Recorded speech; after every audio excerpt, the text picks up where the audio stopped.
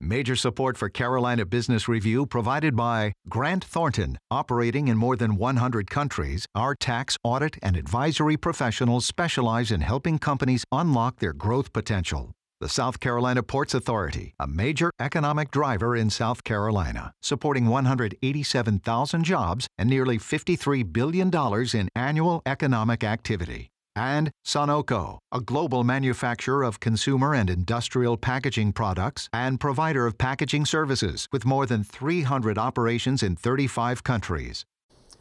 At this point on the cusp of fall, there's not really any one glaring issue that crushes other community concerns. With summer vacation in the rear view, we are a bit like that computer that's been asleep for a while, starting to wake up and is now assessing those priorities and things that need immediate attention.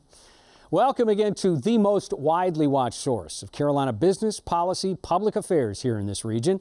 On this program, panelists include Ted Pitts from the South Carolina Chamber and Neil Robbins of the North State Journal, and later on, one of the few, if not only, presidents of the North Carolina Community College system of recent that was unanimously chosen to serve by his governing board.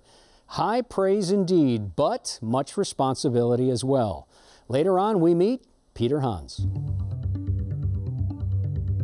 Gratefully acknowledging support by Blue Cross Blue Shield of South Carolina, an independent licensee of the Blue Cross and Blue Shield Association. Visit us at southcarolinablues.com. The Duke Endowment, a private foundation enriching communities in the Carolinas through higher education, healthcare, rural churches, and children's services. Barings, a leading global asset management firm dedicated to meeting the evolving investment and capital needs of its clients. Learn more at barings.com. On this edition of Carolina Business Review, Neil Robbins from the North State Journal, Ted Pitts of the South Carolina Chamber of Commerce, and special guest Peter Hans, president of the North Carolina Community College System.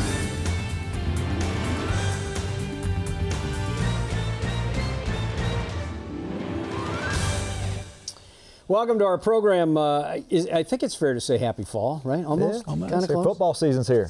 Yeah, you know what? That's funny. There was a headline in the Charleston Post that said two things happen in the fall: South Carolina politics, North Carolina politics, and football. Yeah. We're not going to talk about Carolina or any of the games, but I do want to ask you about South Carolina politics.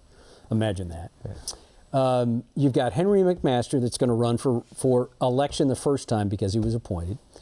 And then you've got James Smith, a representative from South Carolina, that looks like that is that's going to be the heat for the gubernatorial race. How does that end up? What does that look like? You know, I think both are well established and have a proven track record. James has been in the South Carolina House for a long time.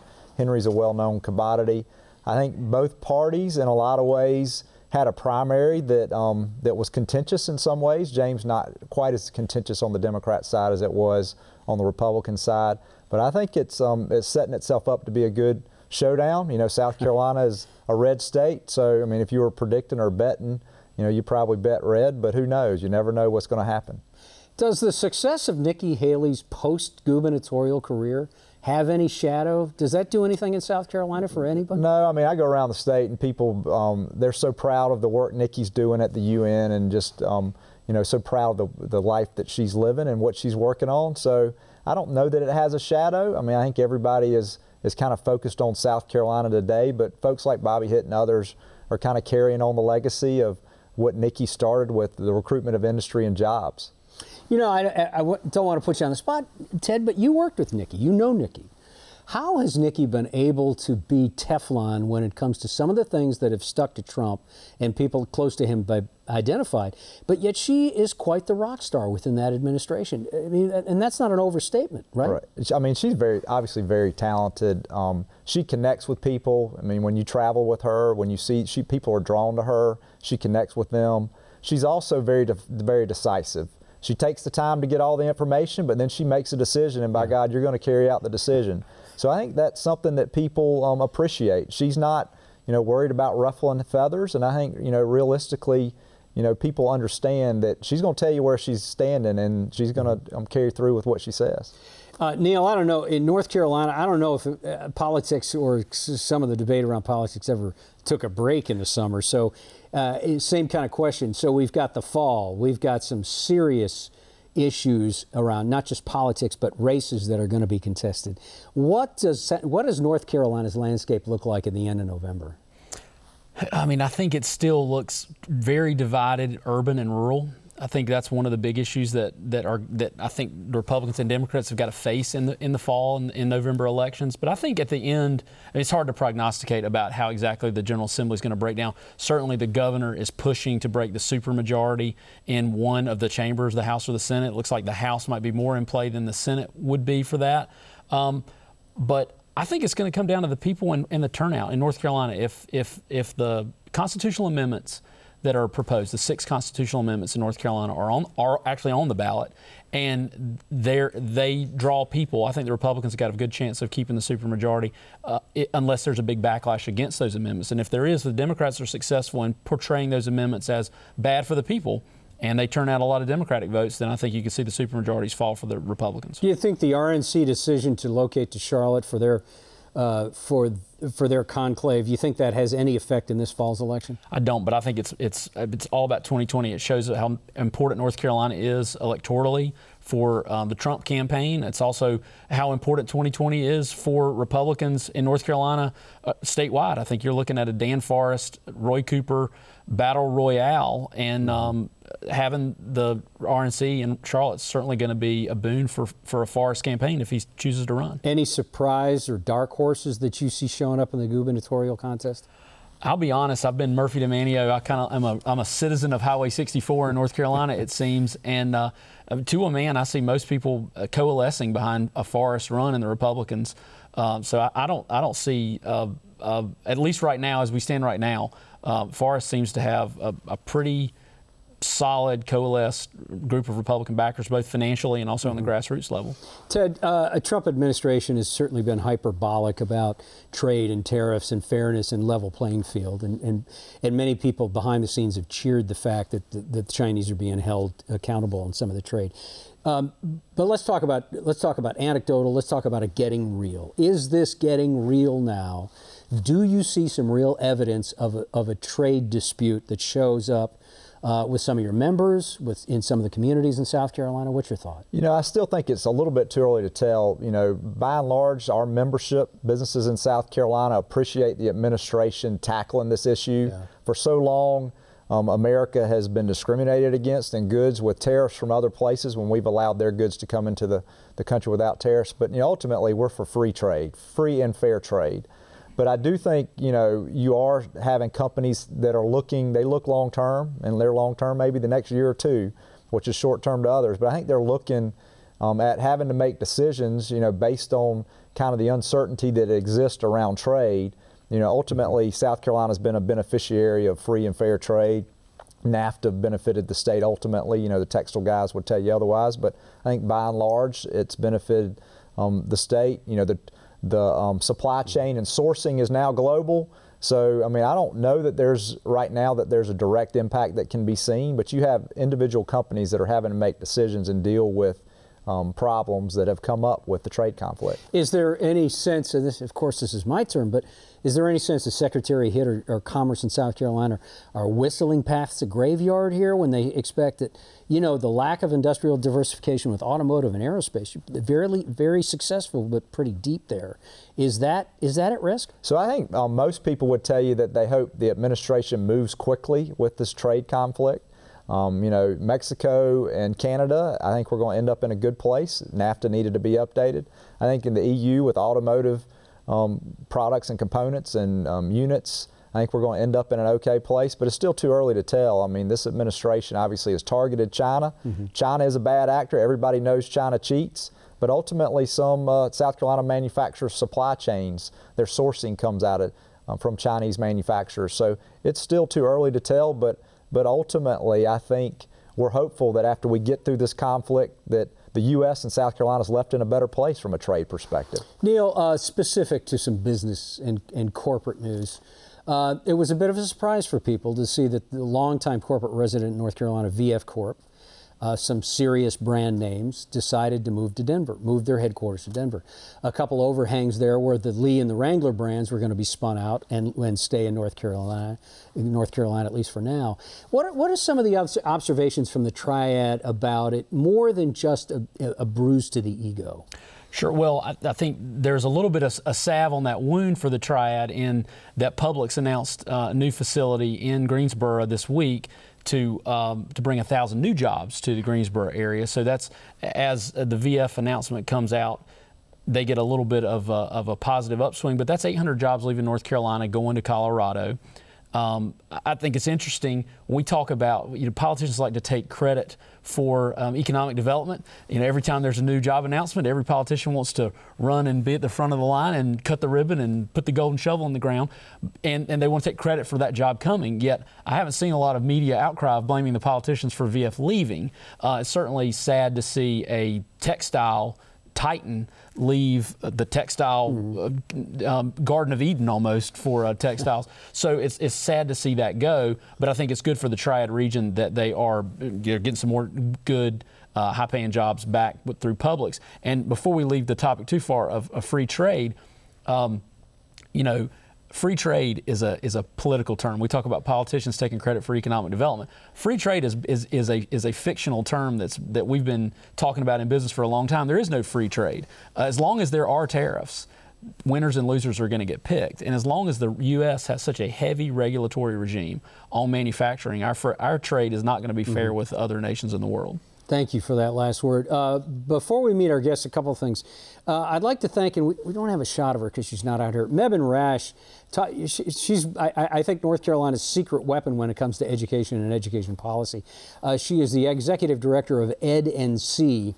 And if you know anything about it, Google it. EdNC is quite an organization. In the interest of fairness, I'm on that board and the executive committee. But Mebane Rash is with us today in the studio, tweeting live on this program, tweeting live while this program is being taped. So, Mebane, thank you for doing that. You're going to see more about this program because our guest coming up is key to education. Before we do that, next week on this program, Dr. Patrick Conway is the CEO of Blue Cross Blue Shield of North Carolina. He will join us. And also the incoming president, or rather the named and practicing president of the Richmond Federal Reserve Bank, which of course includes North and South Carolina. Thomas Parkin will also be on this program. Years ago, it used to be if you did not have a plan after high school graduation, you went right to work, or you, and I use this term intentionally, ended up at community or technical college. That earlier marginalization of what is now one of the region's not-so-secret weapons in community and economic development is no longer true. The North Carolina Community College system, along with South Carolina's technical system, but more specifically in North Carolina, they will enroll almost 800,000 students this year, 58 campuses, in what is reported to be the third largest community/technical college system in this nation. Elected in the spring of this year and joining us now is the 9th president of the North Carolina Community College System, Mr. Peter Hans. President Hans, welcome to the program. Thank you so much, Chris, for inviting me. Absolutely. So you went from, I'm not going to say an outside observer, Peter. You went from kind of the fire into the frying pan, or the frying pan into the fire. Peter, what's job one? You hear all the dialogue about education and affordable housing and rural-urban divide and all of these things that challenges communities. But how do you figure out what is important, what's a priority for a community college, and where do you lead, and where do you take the system? Job number one is to expand as many educational opportunities for as many North Carolinians as possible, and for us to do so in an affordable, accessible, flexible, and high-quality manner. Now, all the experts, Chris, tell us that given the changes in today's economy, that 2/3 of North Carolinians are going to need credentials beyond high school to be successful in the economy. Right now, North Carolina is in the low 40% range. It is only community colleges that can move quickly enough with agility to educate as many North Carolinians who are going to need those credentials to succeed in today's economy, much less tomorrow's. Is it about the process to date that's been used to deploy in the system, or is it about a budget? It's both. We need additional resources to accomplish that. Community colleges stretch the dollar quite thinly, and as a taxpayer, I'm proud of that. But an investment in the community colleges will yield enormous dividends for this state. That's certainly, we have a proven track record in that respect. But as we undergo those changes in the economy, in technology, and society, community colleges will be more at the center of this state's economic development and workforce development strategy than ever before. Mm-hmm. Ted? Yeah, question related to kids coming to, or adults even coming to the community colleges here in North Carolina. What percentage do you see that are there to get the first 2 years of a 4-year degree, or there to get a credential or certificate that then they can go get a job? Ted, currently we're approaching 500,000 North Carolinians who are pursuing workforce development credentials through vocational or continuing education programs. And about 250,000 pursuing the more traditional academic programs, the curriculum that leads to an associate's degree or possibly onto a 4-year institution. So when you think about a state with a population of approximately 10 million people, to have between 700 and 800,000 North Carolinians coming through the doors every year, that's remarkable reach, depth, and impact. Does the state's emphasis on funding, does it treat those students differently, whether they're trying to, in South Carolina you can use a lottery scholarship to get an associate's degree, but you not necessarily could use it to get a welding certificate, and that's one of the things the business community's talked about trying to address. Yes, and we're working very closely with our partners in the business community to put more of a funding emphasis in that short-term workforce training area. The General Assembly certainly recognizes that need. They supported us with an additional $15 million in this year's short session to accomplish that, but we'll be back to them for more because there is tremendous need here, as I'm sure you're experiencing in South Carolina. We are here in North Carolina as well. Lots of unfilled jobs. People are underemployed. If we provide them the opportunity to upgrade their skills, they can go to work tomorrow. Yeah. I think that's going to be a big challenge for the General Assembly in the long session, is to address the funding formula differences between the certificate programs and the curriculum-based programs. That's right. My question is a little bit back to your old job and a little bit about your new job. I'm hearing a lot of really good information about the NC Promise program, especially as it relates to UNC Pembroke and Western Carolina University in terms of increased applications, but also increased transfers to the community college. Just from your UNC days, sure. How is that? Is that what you guys were seeing data-wise? And then how do you see those programs impacting people going on to a 4-year college from the community colleges? Neil, I believe community college students who intend to pursue a 4-year degree that start in community colleges, and some can even start in high schools today through our Career and College Promise program, accumulate credits that'll transfer towards an associate's degree and onto a 4-year institution. These are really smart individuals, whether they're traditional age or adult learners, because they can save tens of thousands of dollars towards a university education.